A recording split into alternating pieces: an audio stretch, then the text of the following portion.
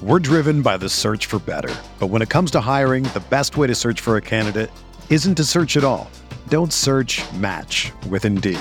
Indeed is your matching and hiring platform with over 350 million global monthly visitors, according to Indeed data, and a matching engine that helps you find quality candidates fast.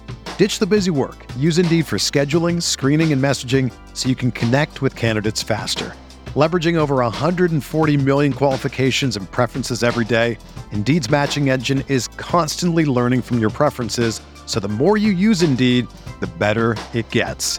Join more than 3.5 million businesses worldwide that use Indeed to hire great talent fast. And listeners of this show will get a $75 sponsored job credit to get your jobs more visibility at Indeed.com/Blue Wire. Just go to Indeed.com/Blue Wire right now and support our show by saying that you heard about Indeed on this podcast. That's Indeed.com/Blue Wire. Terms and conditions apply. Need to hire? You need Indeed. What's up, y'all? It's Drewski, and I've teamed up with Mountain Dew to produce a hilarious new basketball podcast called The Dew Zone with Drewski. Learn the backstories of your favorite ballers and celebrities like Jamal Murray. Did you have like a favorite team? Was it the Raptors at the time or no? Was the Raptors even started around that time? Come on, bro. I ain't that old, fam. You talking like I'm 50. Taylor Rooks, Asia Wilson, and many more. You won't want to miss this. Listen to The Dew Zone with Drewski on Apple Podcasts, Spotify, and wherever you listen to podcasts.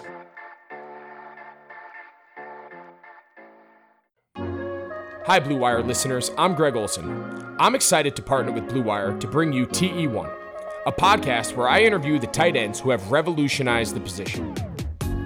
Listen in as I have raw, in-depth conversations with the all-time greats like Shannon Sharpe, Tony Gonzalez, Travis Kelce, and George Kittle. We'll explore how the tight end position has changed over the last 60 years and what it takes to be the very best. Subscribe to TE1 from Blue Wire Studios today, so you're ready for the August premiere.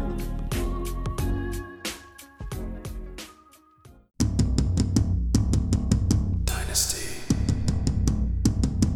Tradecast.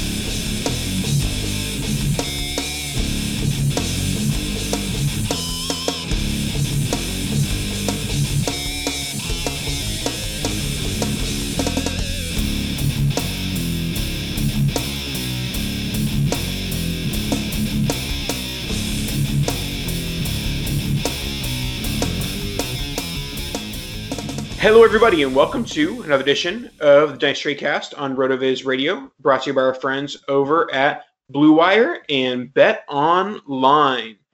We are creeping towards August, creeping towards NFL training camp, and tonight I am joined by our good friend Shawn Siegele, Mr. Zero RB himself, the man of the banana stand. How's it going tonight, Shawn?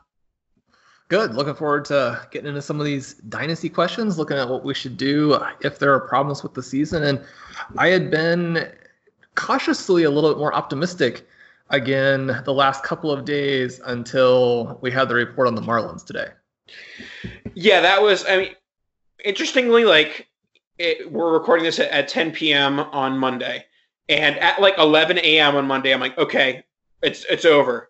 The fact that they played baseball on Monday gives me some sort of hope that okay, we're just not going to cancel it if one team, gets heavily infected, which, we can discuss. We're not going to discuss real world, why that's bad. But, in terms of the fact that it didn't get everything immediately canceled this, basically this morning shows signs hey, maybe we're going to fight this a little bit.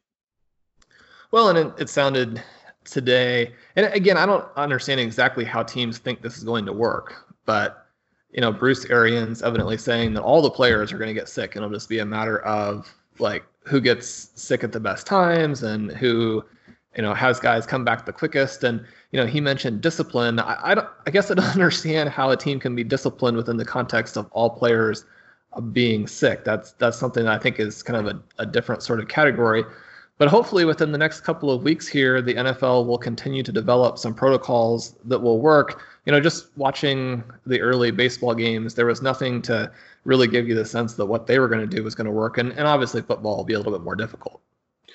Yeah, and I do think one of the more surprising things coming out of the first weekend of baseball. Not that this really relates to Dynasty at all, but there's been some players wearing masks, some players wearing masks incorrectly, some players not wearing masks at all. Like, I feel like, and granted, this doesn't really work as the same for football, but I feel like if you're going to play the sport, you should institute a rule and say, okay, this is what everyone should be doing. Not like, okay, some guys are wearing masks, some guys aren't.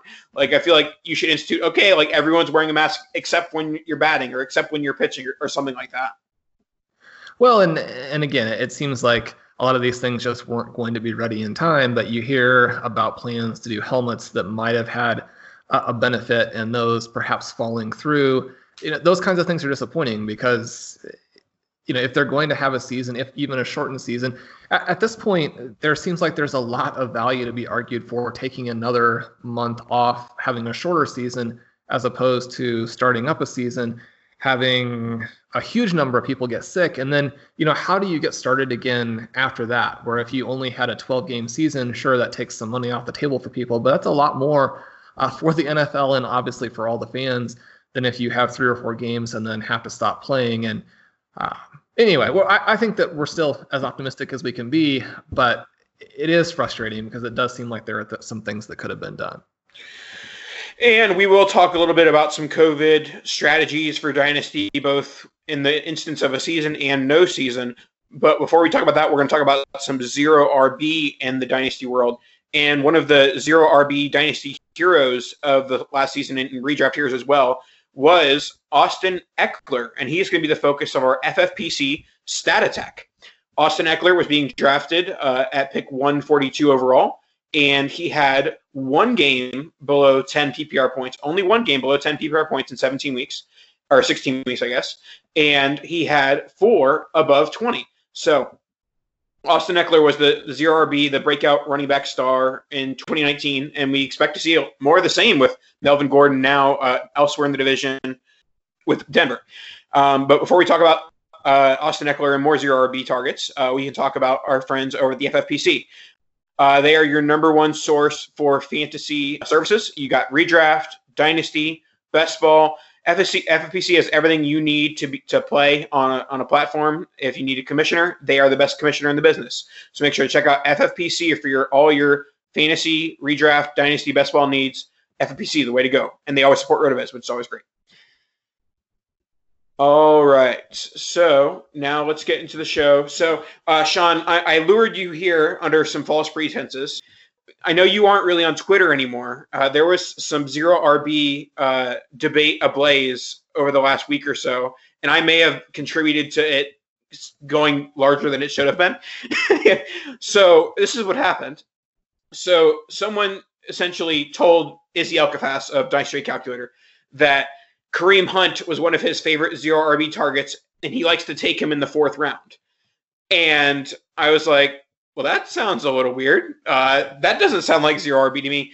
And obviously you can correct me as I'm talking about this, but for me, your first, the main zero RB article and your thoughts going forward, it's zero RB isn't about picking a running back in a specific round, or it really isn't even about like when you take your running back. It's more so about creating a roster where you'll benefit each time there's an injury. And by that, you're taking the wide receivers and the tight ends that are less likely to be injured than those running backs. And you'll have in the later rounds those running backs, the backups of the running backs that are getting hurt. So under your zero RB ideology, does it make much sense to enter a draft to say, yeah, let's take a running back in the 4th round? Because I feel like that's not setting yourself up for, I'm going to take all these safe assets early and then take the assets that are going to be capitalizing on injuries later on. Yeah, I certainly that what's being described there probably wouldn't go with our thoughts on a normal zero running back lineup. Perhaps it's a situation where Hunt is normally going more in a zero RB range, but this particular drafter likes him enough to target him well above ADP, make sure that he has him, and maybe the rest of the roster is pretty wide receiver and tight end heavy early on. Hunt's one of those guys who's very interesting, where if he was less expensive than he would be your dream candidate because he's someone who is going to have quite a bit of standalone value.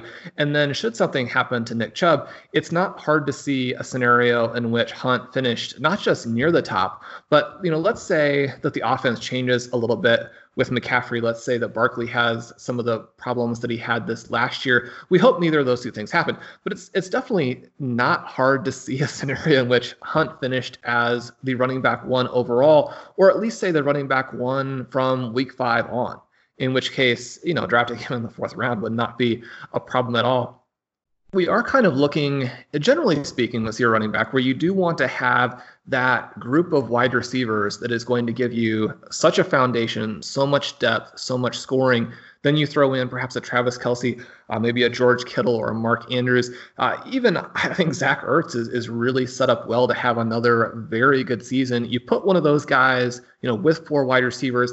It depends on how deep your starting lineups are. Obviously, you want it to be a PPR league, but if you can destroy those flex positions, if you can have those top wide receivers, if you can put a stud tight end with them, and then we're looking not just, I think, for injuries, but also for some breakout kinds of guys. And with the number of rookies who were drafted in the first 100 picks this year, I think there are going to be some more committees than people are necessarily expecting. I did a study on the site somewhat recently looking at the fact that when top 100 rookies are drafted into situations, even when the starter is a pretty established, confident type of guy, you see those starters, those incumbents, their dynasty value craters, and it happens much more quickly than people realize. That doesn't mean that all of those rookies drafted are going to come in right away and make an impact, but I do like the committees this season. And then, as we're going to talk about here in a minute, certainly if we're going to have injuries, illnesses in a different way than what we have in most seasons, a lot of those guys are very appetizing. Yeah, and by the base that I talked about earlier, that benefiting from injury, Kareem Hunt is the one who benefits from injury the most, maybe in the entire NFL. But you do have to factor in the cost of that injury might not happen. But also my general point in the argument, which you're a smart man by staying off Twitter. But the thing that I was, focusing on with this guy I was arguing with was that it's not, okay, I went wide receivers the first 3 rounds and that's 0 RB. And that's basically what was his point, was I went wide receiver the first 3 rounds. That's 0 RB. I was like, no. 0 RB is minimizing risk by getting those players that aren't getting hurt as often in the early part of the drafts, and then capitalizing later on by getting those players backups. Definitely. But also, again, we have these committees. We're going to have some players emerge from the committees. But with that 0 RB idea that you're talking about, we really do want these teams that are set to do well from the beginning, but then as the chaos of the season ensues, they get better and better, whereas most teams are going to be falling off based on those running back injuries that you talked about, are not going to be as well set up for the bye weeks. All of those different types of things are things you can really hit with the type of 0 RB that you're talking about. All right, so let's transition to 0 RB in the dynasty sphere. And I do feel like, over the last few years, we've had the emergence of Christian McCaffrey and Joe Mixon and Saquon Barkley and, some of these top backs that have kind of made people think that they can't afford to do 0 RB in dynasty. But each time someone says this, I'm like, when you're seeing 6, 7 running backs go in the first round, that means that's the perfect time to go 0 RB and stack those young wide receivers that are going to be productive for a long time, because no matter how good these running backs are right now, pretty much every time you look 4 years ago, the RB landscape in dynasty looks so much different than it does today. And at wide receiver, it still looks similar with just the sprinkle in of the players that have been drafted over the course of those 4 years.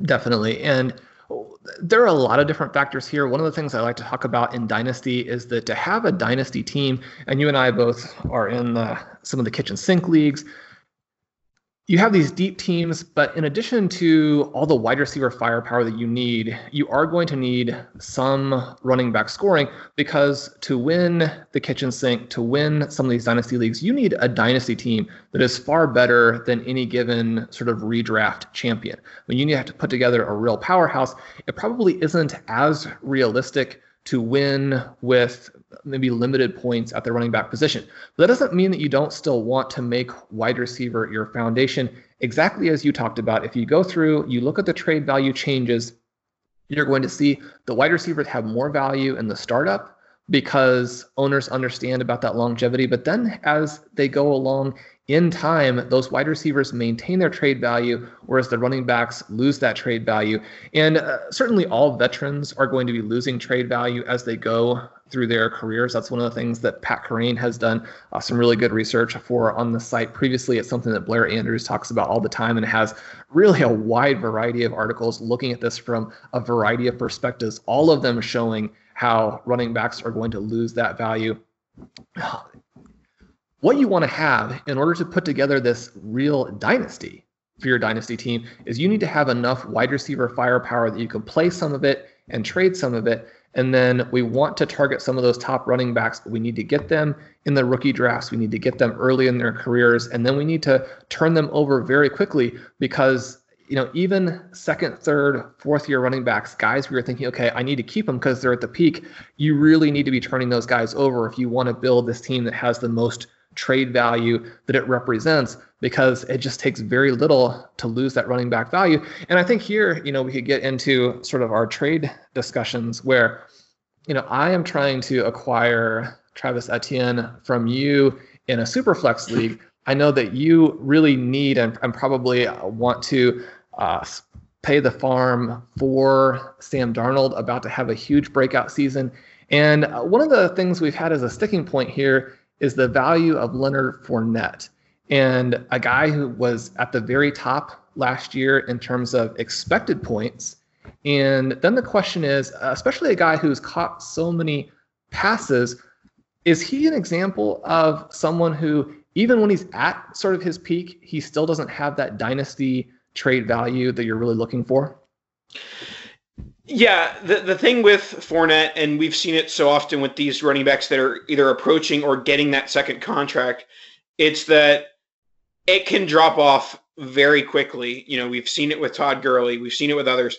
I mean, we're starting even to preemptively see it with Zeke. Like, I feel like his value, his trade value does not match his, first round startup ADP. And Leonard Fournette is a guy who's faced injuries throughout his career. He's not fleet of foot. He's a bigger guy. And I feel like a lot of the dynasty community feels like that's not a body type that ages well from a dynasty sphere. We haven't seen a bunch of 260-pound running backs, play for 10 years, that type of thing.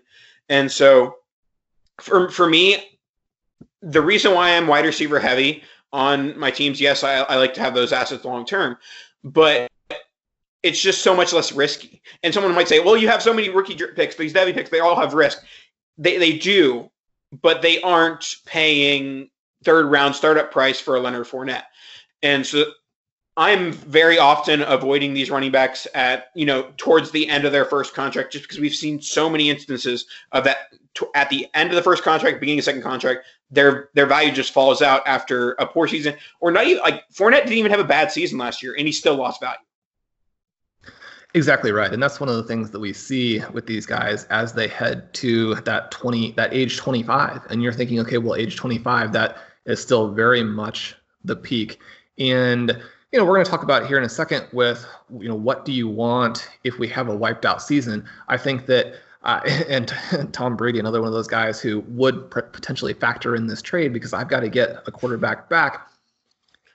Brady at the end there, some of these people like a Leonard Fournette. If the season doesn't happen, is that good for him to where he comes back next year with the exact same value? And we're not really looking at this scenario where maybe he has a bad 2020 and just, frankly, looking at where his trade value is now coming off of a season where he was at the top in expected points, really any further deterioration of his play or any loss of volume, because what's still holding him there is definitely that volume. If that falls off at all, then his trade value just, really falls off the map. Mm-hmm. And as we're talking about, possibly avoiding running backs in the early rounds of a startup, as a huge zero RB or, heavy wide receiver advocate in startups, that doesn't really transfer over to me when it comes to future rookie drafts. I have no problem investing in DeAndre Swift at the 105 or taking Cam Akers at the 106. Just because I like loading up on wide receivers doesn't mean I'm going to stare at the value at running backs in future years, especially because the way I build my teams, I'm not as focused on winning in year one. But when I get to year 2, 3, I'm like, well, I could use a running back now. And not that I'm drafting for need, but I'm also not going out of my way to select a wide receiver over a running back. And I think the real key there is that we do get some more value from running backs in that first season. And then you have to have the discipline to turn a lot of those guys over. It's very difficult. And I think that one of the hardest things about playing redraft is that, you go back and you look at our zero RB candidates list on RotoViz really since the very beginning. And every year we have those guys who jump from the 6th, 7th, 8th round into round 2, who jump from the 9th, 10th, 11th round into round 3. And then that next year you had this wonderful experience with the guy and you really do want to take him again. I've got Austin Eckler on a ton of my dynasty teams. He's an interesting value, I think, in redraft this year, but you have to have the discipline to not take him then that following season in redraft. Well, you have to follow a similar type of plan in dynasty where it's not even that you can't draft him again in redraft, but you have to actually actively go out and make the trades to unload him, but unload him at a price that works for you, because you can't sell these guys the whole way through. Then you'll end up with not enough value on your team very quickly. So let's talk about identifying zero RB candidates in Dynasty. I'm sure that you're looking at some of the, similar things in regards to a redraft zero RB candidate and a Dynasty zero RB candidate. Maybe you're just looking at age as the main differentiator, that maybe you're focusing on giving, the tiebreaker to the younger back because they have more long-term upside. But I guess start with, what are some of the factors you look at to identify a zero RB candidate? And then how does that change or alter for Dynasty? Well, I'm always looking for guys whose athleticism is not priced in and whose production is not priced in. And then we want guys who catch passes. And so that sort of trio of characteristics gives us a lot of guys who tend to be a little bit smaller than the prototypical early round draft guy, but they're faster, they catch more passes, they're able to hit the hole, create the big run. One of the things that we're looking for in terms of efficiency with running backs is simply this idea of, can you create the big play? Because you're not going to have those gaudy efficiency numbers without the ability to take at least some carries 30, 40, 50 yards. So when we have these guys who perhaps they're a little bit smaller, and one of the reasons why I have Christian McCaffrey on almost all of my teams is that I didn't ding him for his size the way that a lot of other people did. Now, not that people thought he was going to be bad, but just this difference between him and some of the other guys, even in his own draft class, who are bigger guys, more the 3 down types of guys. Well, the NFL, and I think we've seen it just so clearly with McCaffrey. We see it with some other guys like Kamara, even though he's not necessarily a small guy per se. We see it with Austin Eckler. These players who have the fantastic athleticism, catch the pass, that's where the NFL is going. And so, especially with the fact that these guys tend to be less expensive, my roster is really filled with those types of players. And then when you move that into Dynasty, I think at the very top of your Dynasty rookie drafts, you're looking for those guys that you mentioned earlier. Then, especially with how things have gotten so running back heavy again the past 2 or 3 years, we tend to have this fairly extended window between, say, pick 5 and pick 20, where a lot of those wide receivers are going, and you can hammer them if you have multiple picks throughout that range. And then we move back to some of these players who maybe more like a Darrington Evans, the people who have been productive, who are fast, hopefully catch some passes. And one of the very obvious guys right now, I think, if you go in, you look at the box score scout, you put the 2 guys head to head, Edwards-Helaire and Eno Benjamin are almost identical players in terms of so many of the production elements and so many of the athleticism elements. They both compare very, very closely to an Aaron Jones. And so you look at the career that Jones has had. He was one of the guys that we always hammered. You definitely wanted to have him with the production, with the athleticism. And now we're looking at these 2 guys who were just drafted, one the very first running back taken to this beautiful offensive situation, another one lasting to the 7th round, a little bit of a head scratcher there.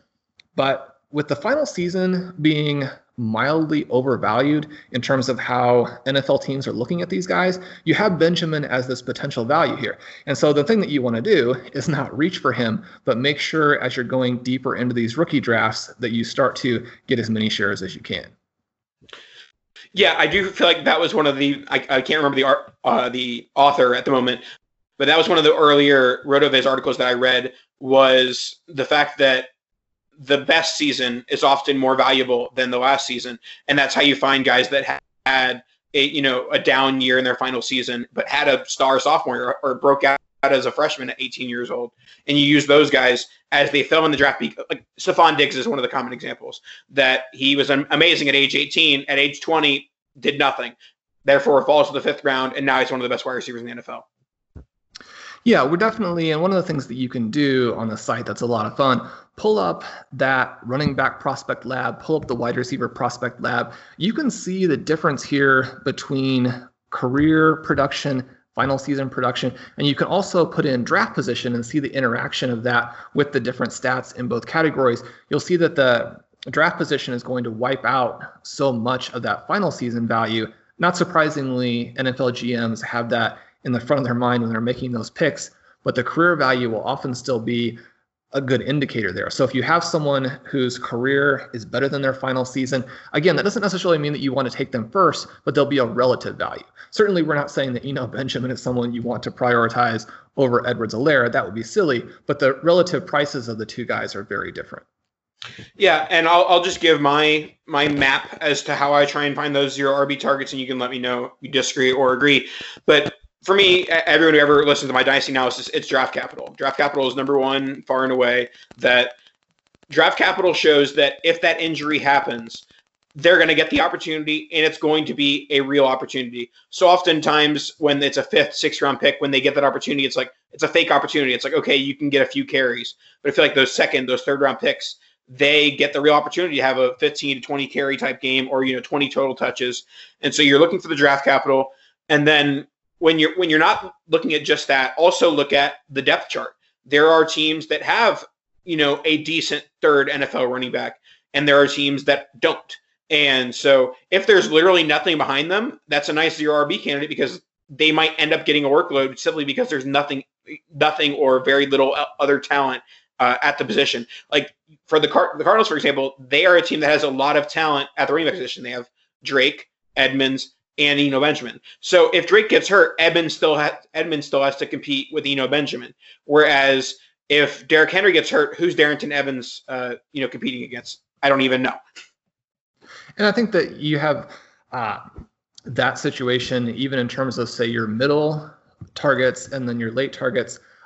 There's obviously a debate between people who like Singletary or like Moss. I like both of them because of that exact situation that you mentioned right there. Those two guys, they're obviously going to get touches. You go down to the 3rd person, much more questionable. I think both guys are undervalued, not necessarily based on their initial split, but there are so many scenarios in which either guy could absolutely blow away ADP that you want to make sure you have shares of both. All right, let's move on to some COVID talk. But before we do that, we're going to hear our friends over at Deal Dash. Have you ever heard of DealDash.com? It's the best, the most honest bidding site where you can win things you'd never expect at a price you'd never believe. They have over 1,000 auctions every day on electronics, appliances, beauty products, home decor, and even cars. I need a car, so I might have to go to Deal Dash. Here's how it works. It's like an auction, but every item starts at $0. Only goes up 1 cent every time you bid. The kicker is the auction block restarts after just 10 seconds. That means every time you bid, everyone else has 10 seconds to answer or the item is yours. If you go ahead and buy now, Deal Dash is offering our listeners an extra $100 free bids upon sign-up. 100 free bids upon sign-up on top of their extra other discounts. Go to DealDash.com and use the code ROTOVIZ, ROTOVIZ, ROTOVIZ, and you'll get the extra 100 free bids, and that's DealDash.com/ROTOVIZ.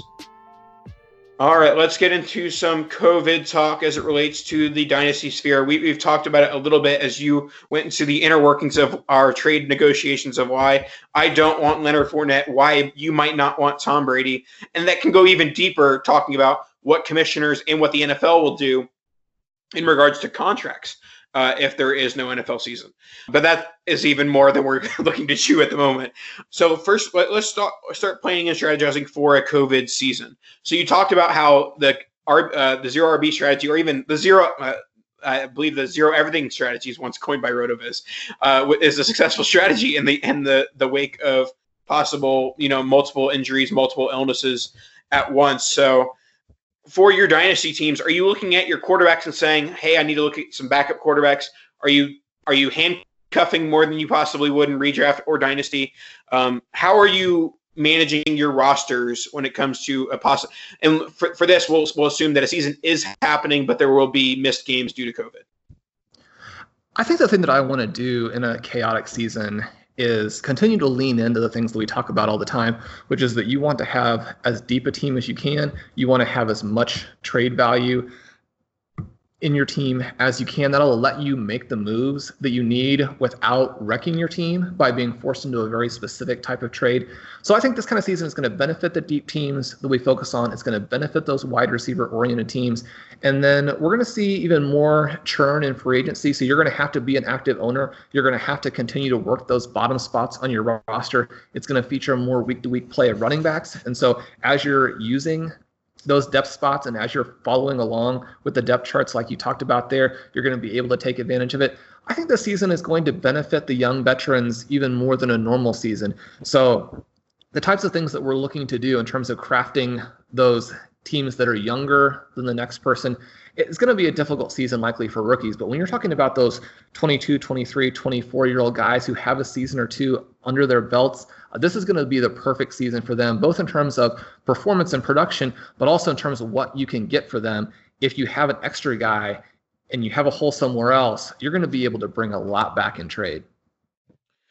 Yeah, and it's one of those things that it needs to be said, but it's also fairly obvious that, like, hey, when there's injuries or illnesses going to happen, it's good to have depth.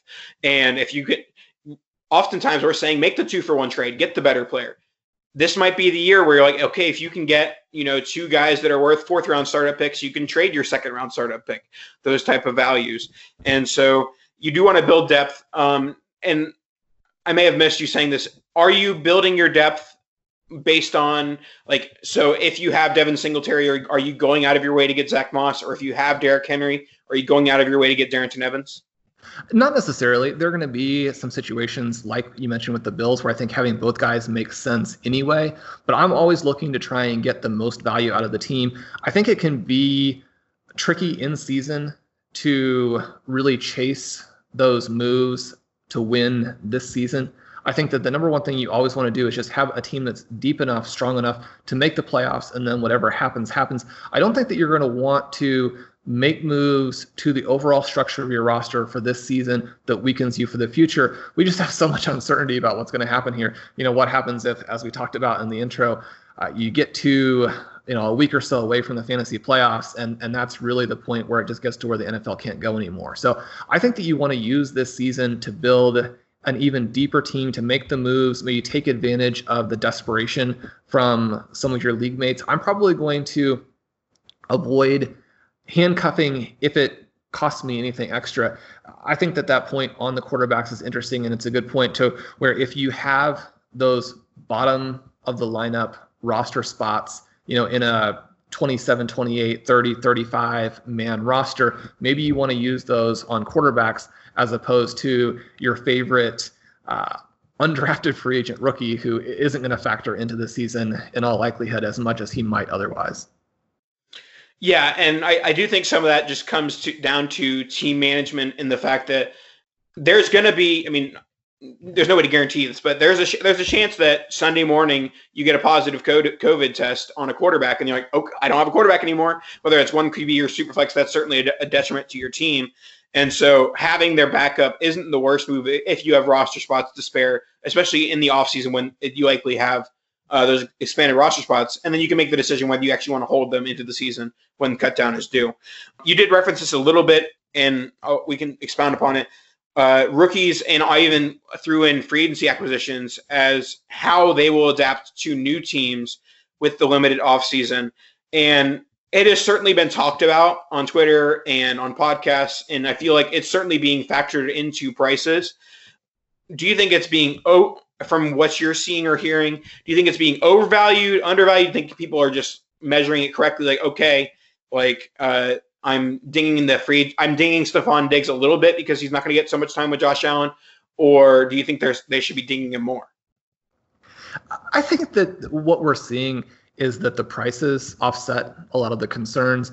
And, certainly when you're talking about rookies and maybe even deep rookies, you talk about some end of the lineup choices where you have interesting, rookie wide receivers who might not be even owned in your dynasty league. On teams like the Bills, you're looking at Gabriel Davis and Isaiah Hodgins. Maybe you're looking at the Eagles and you have really deep guys like Quez Watkins and John Hightower. So they're not going to have this offseason to, number one, create buzz, and then number two, generate some type of rapport with their quarterbacks. At the same time, if we have a lot of carnage, with the illnesses, then that opportunity may be there more than it is in any other type of season. And so it's going to benefit people who are familiar with these guys, understand which players were actually very, very good college players. That always translates to the NFL better. Someone like an Allen Lazard, who was a fantastic college player and just, really mind-bogglingly wasn't someone the NFL was very interested in. Now, obviously, he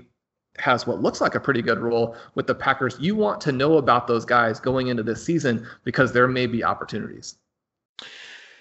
So, like you talked about with UDFAs, this is going to be a tough offseason for the undrafted free agents because they often spend that camp earning their roster spot, and they won't necessarily have that opportunity or have certainly a less opportunity than in previous years.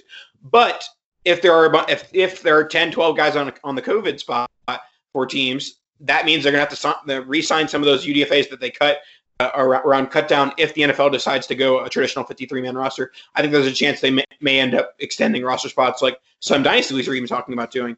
But in general, the initial opportunity is going to be harder to come by for those UDFAs, but there might be opportunity later on. I think so. And you look at some of those guys like a Stefon Diggs, that's definitely a difficult situation. We know based on research that Blair has done, based on research that Jack Miller has done, those guys changing teams, especially for the very established guys who we're used to seeing the big time production from, there is a fall off there. And then I think you have to look at each individual situation and decide how much you like it. How good do you think Stefon Diggs is?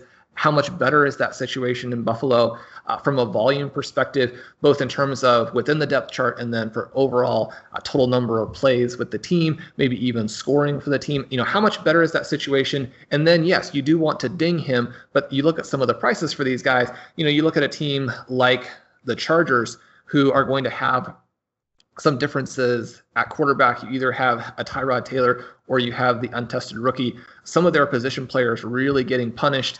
And yeah, there's a lot of risk there, but once the prices get to where they are, maybe that ends up giving you an opportunity. Yep, for sure. All right, let's move on to planning and strategizing for what I am sadly thinking is the more likely scenario, and that is no season for Dynasty Fantasy Football.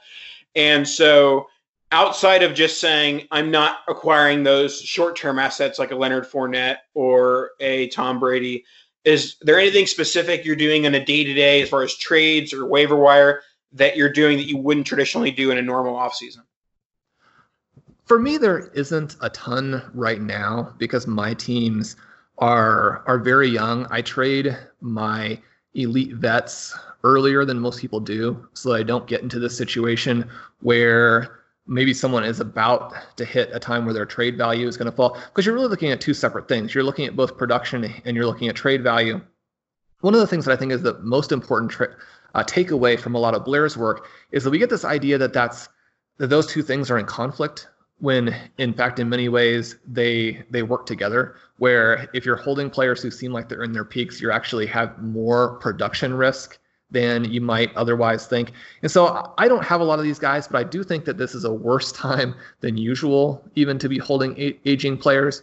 I think that the flip side of that is it is an interesting time to be trading for 2021 first-round picks, because even though you're not going to potentially have this college season to allow a bunch of guys to emerge who haven't already, we already have a first round for 2021 that looks pretty solid. And one of the things that you have to look at there and say, okay, this is kind of interesting, is if we don't have a season, then we don't have the ability for those guys to finish up what otherwise has been a good college career with bad years, right? You look at someone like a Juju Smith-Schuster who crushed his value with that third. So these guys who right now are sitting pretty as what you might consider a 2020 round one, they're not going to destroy themselves by having a bad season if no season happens. So you have that kind of balancing element of, yes, we're not going to have some of the guys emerge who would, but we're also not going to have some of the guys collapse who otherwise would either. Yeah, I mean, just imagine if there was no 2019 season, Tyler Johnson could have been a first-round pick. So yes, there is a bit of up and down. There's not going to be the players that lose value, but also there's not going to be the Clyde Edwards-Helaire that emerges from guy that you wouldn't even think about on a Devy team to possibly the 101 in many leagues. So yeah, that's certainly something to think about. And we've talked about a little bit from the Devy sphere that I do think that if there's one thing that gets hurt the most, it's the rookie drafts and rookie auctions in Devy leagues, because those are chock full of those late breakout guys. And if there's no season to break out, and I think that obviously no college season is even more likely than no NFL season.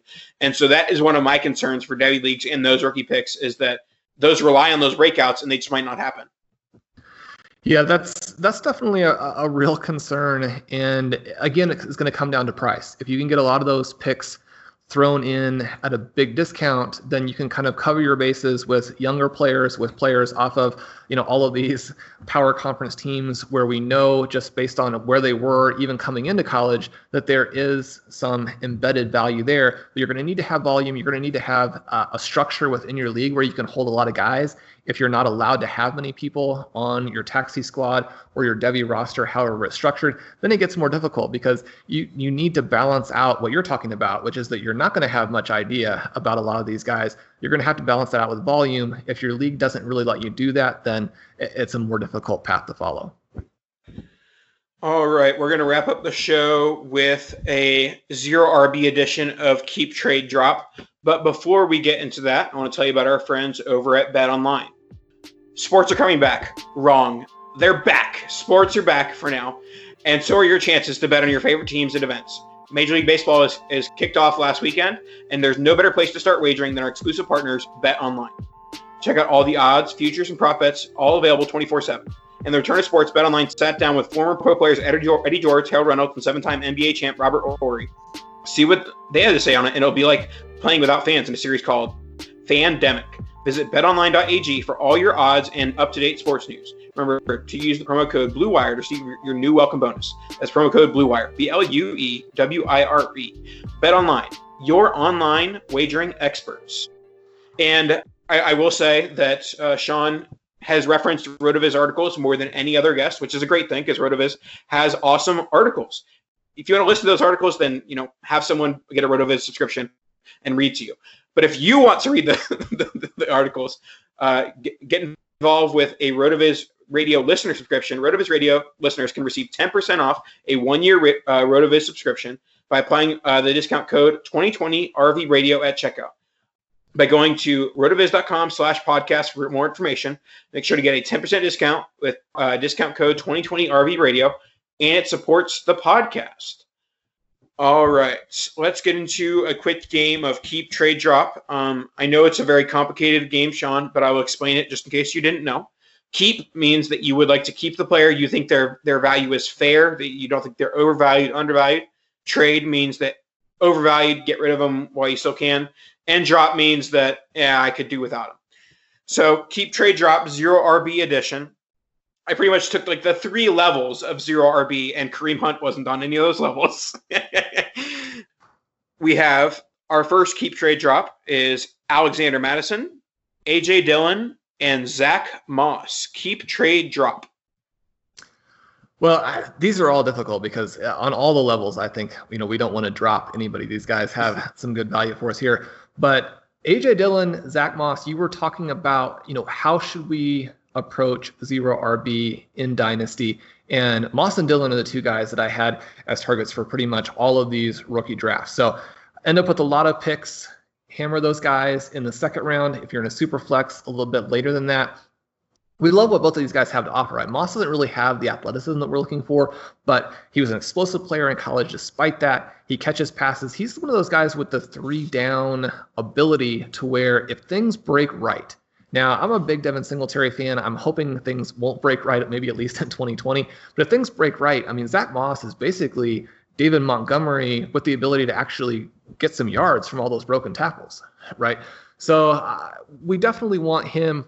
I'm going to go with the drop on Mattison, in part because I don't think he's quite the same level of talent, in part because I own Dalvin Cook almost everywhere. Now, I know saying that with a first-round guy with the 0 RB, maybe there's a little bit of conflict there, but through the different things that have happened, I have Cook on almost every dynasty team. So I'm going to drop Mattison just because if Cook holds out, that's going to be disastrous for me there. So perhaps with how much enthusiasm there is for Moss, we trade him, get some of the value back, and then A.J. Dillon, you pull up the running back prospect lab. He had the number 2 score in this class, and clearly this class has some stars beyond Jonathan Taylor. So you're looking at the number 2 guy. You're looking at someone who has big-time athleticism and a monster body. The big red flag is he doesn't catch passes, but you're looking at someone who comps very similarly to Derrick Henry. Is he ever going to have the kind of season that Henry had last year? Probably not. But, you look at him in this Green Bay Packers offense a couple years down the road, there's some big time upside there. Yeah, I will start by agreeing on your first point, or your first keep. The keep is A.J. Dillon. And the primary reason I've talked about in recent weeks how I am terrified of the 2021 free agency class. I'm terrified of all of them in Dynasty because, I talked about how I'm avoiding those guys in terms of a second contract. But also, I'm just not sure what teams are going to pay for a running back and how things are going to work out. So I do think that presents an opportunity for A.J. Dillon to be an RB1 in 2021 if Aaron Jones walks. So I'm keeping A.J. Dillon because I think he has that possibility of an RB1 next year. And also, in the event that Aaron Jones gets hurt, I have the most faith in him becoming a workhorse in that Green Bay offense. Next, I'm going to trade Alexander Mattison. I think he has a little bit more hype than Zach Moss right now. People are more scared of a possible Dalvin Cook injury or holdout than a Singletary injury or holdout. And so for that reason, I think that you can get more for Mattison, especially from that Dalvin Cook owner. And then I'm dropping Moss because he's not exciting from an athletic standpoint, and I think Singletary is better than him. I like I said, I agree with you that certainly in the event of an injury, that's a great role for him to be in Buffalo. But I do kind of think that at least in the short term, it requires that injury to happen in order for me to really care about him. I'm glad to hear you say that on Singletary. I think that he's going to he's someone.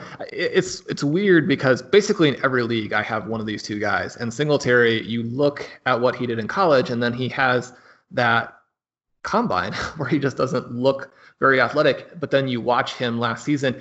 He's not Barry Sanders, obviously. He's probably not LaShawn McCoy. But when you're talking about someone who has the change of direction, maintain speed, break the big play type of ability, you just don't see that many running backs who look like he does when he's out there on the field. And he showed last year that he can do it against NFL defenses. All right, let's go to our next one. And it is Tony Pollard, Darrynton Evans, and Darrell Henderson. This one's hard too because these are the guys I'm accumulating in all these drafts here. I'm going to go ahead and trade Pollard, even though he shows up as one of the main guys Curtis is holding on to and trying to trade for. He looks great in the analysis that Blair has done based on where these guys should be going.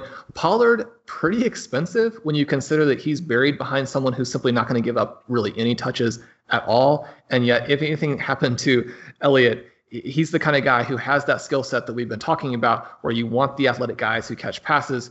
We're going to trade him, though, because his value is so high, despite the fact that Elliott is there. Evans, I think we both talked about a little bit earlier in the show, where we just love him, right? He's got that pass-catching ability. He's got that 4.4 speed. One of the things that people have to realize is a part of what Derrick Henry has done in this offense has benefited from an offense that is going to be fantastic for running backs. So even though Evans is a very different style guy, there's an easy scenario in which he has a huge season in this offense. We're not rooting for anybody to get hurt. I think that Derrick Henry will stay healthy, but Evans is one of those guys who actually is going to siphon off a few touches. He's got some standalone value there. He looks like this person who could be Aaron Jones in a year or two. We're going to keep him. And then Darrell Henderson, I think there's still a lot of potential there at his price. He's someone I do have on a lot of these teams, but what he did last year on a team that really seemed like he could have broken in, the move that they made to go ahead, that commitment to Cam Akers with that selection there, certainly looks like he is going to be the guy. I think if you're a Henderson fan, you don't like to hear them talking about 4 running backs either, because you want him to be the person where if Akers needs a breather or Akers isn't ready week 1 or 2 because it's going to be difficult for rookies, you want Henderson to be the guy in that situation. The Rams are not even committing to that, so he's going to be the guy we drop. Yeah, for me, Tony Pollard is the one of these 3 that has the least standalone value, but the most value in the event of an injury. And so that's what makes him tough here. I will say, we've both evoked our love for Darrynton Evans here, and he's my keep. I'm keeping Darrynton Evans. So it's between trading Henderson or Pollard here. And this might seem contradictory because Pollard has the higher ADP, but I feel like I could probably get more for Henderson because people just see Zeke as that roadblock, and they're like, well, what's he going to do? He's behind Zeke. And so I think that roadblock in people's brain, stops them from trading a decent amount of value for Tony Pollard. So I'll keep Evans, I'll trade Henderson, and I'll drop Pollard. But like you said, these are all 6 guys we've talked about so far, great 0 RB candidates. Redraft, dynasty, doesn't matter because they could all be RB1s in their offense with an injury or a holdout. Yeah, I completely agree there. And I can see where you're going with that on Henderson. One of the things I think that you want to look at when you're deciding where the trade value is going to go is ask yourself, what happens in the first couple of weeks if a guy has a big run or 2? What happens if they keep sitting there? What's the likelihood of that happen? With Ezekiel Elliott there, how likely is Tony Pollard to break off a couple of 60-yard runs in the first couple of weeks? Contrast that with Henderson, and what happens to Henderson's value if he does break off a couple of those runs like he did in college? You could see a huge shift in his trade value with just a couple of plays. And we'll close out, keep trade drop with, we're going a little deeper, getting a little deeper. We went with the sexy 0 RB names. Now we're going, okay, who are you taking in the 16th round of your redraft league? We have Jerick McKinnon, Dare Ogunbowale, and Gio Bernard. As you said, these are a lot trickier, and I think it depends on the type of thing that you're looking for. I think here, the interesting thing with Bernard, and the reason that I am going to drop him, even though there is a clear path to him having a lot of value, because he's one of those pass-catching guys. In games in which the Bengals have been willing to go with him through his career, he's done well. And so it's a little bit difficult to understand why they have been so intent on marginalizing him.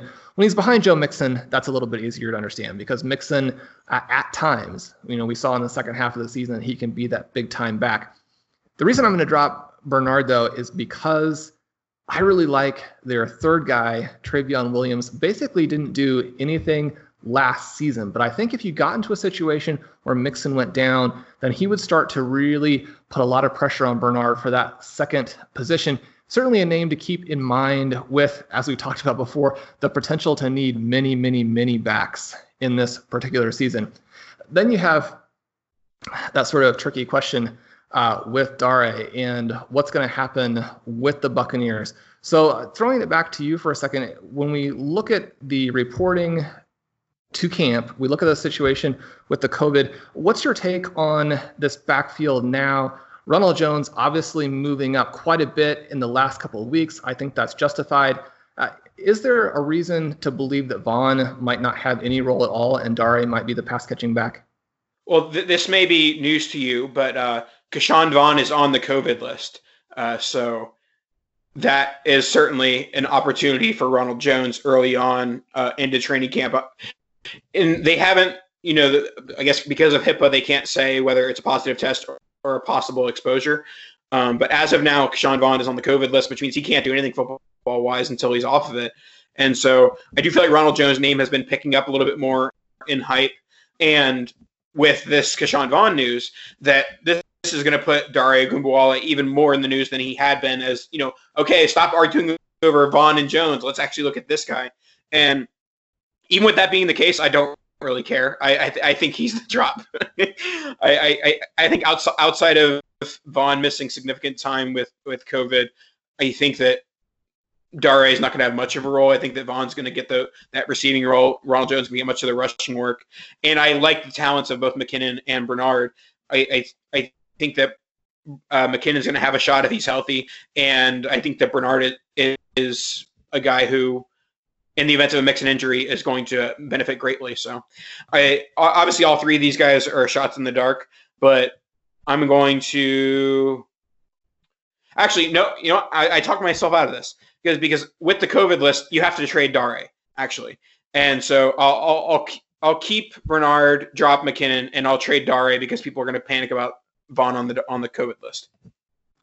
I like where you're going there. I think that, Ronald Jones is a huge buy at this point. I am interested to see what happens in that offense if Tom Brady does have the number of dump-off passes that he's had the last several seasons. If you go in and you look at the expected points to running backs in the passing game, right? So you pull up the RotoViz screen or you look at that stuff, you see that the Patriots have been way up there. It doesn't mean that they'll play the same type of offense even with the same quarterback, obviously there in Tampa Bay, but I like what Dare brings to the table there, and because the price to acquire him and then hold him is so little, I think he might actually be the hold. Whereas on the other hand, with McKinnon starting to get that buzz there, anybody with that 49ers offense could end up going off, scoring a ton of points. I like Wilson there as well. I think that we're going to see in these next couple of weeks, if McKinnon doesn't have a recurrence, that his trade value is going to pop to the point where, even though it's still, you're talking about a third string guy, you're talking about someone who is going to be a relatively late round pick, but I think you will be able to move him, get that injury risk off of your team.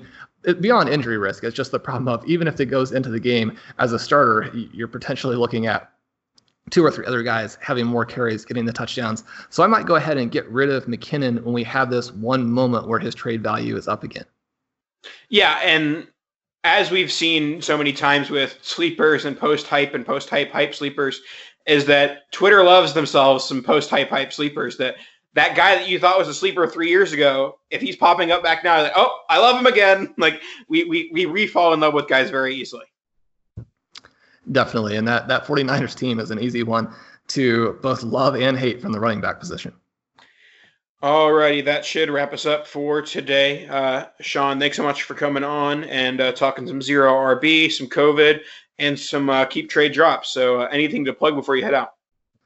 Just that we have had a lot of great articles up on the site, so take advantage of that 10% discount. Monty Fawn, Sam Wallace had some really cool stuff again today. We're going to have some stuff from Curtis and Blair coming up soon. The new guys are doing a great job on the site, so make sure drop over there, take advantage of that discount, check out those articles. All righty. Thank you so much for coming on, Sean. And we'll talk to you guys next week. Kadosh!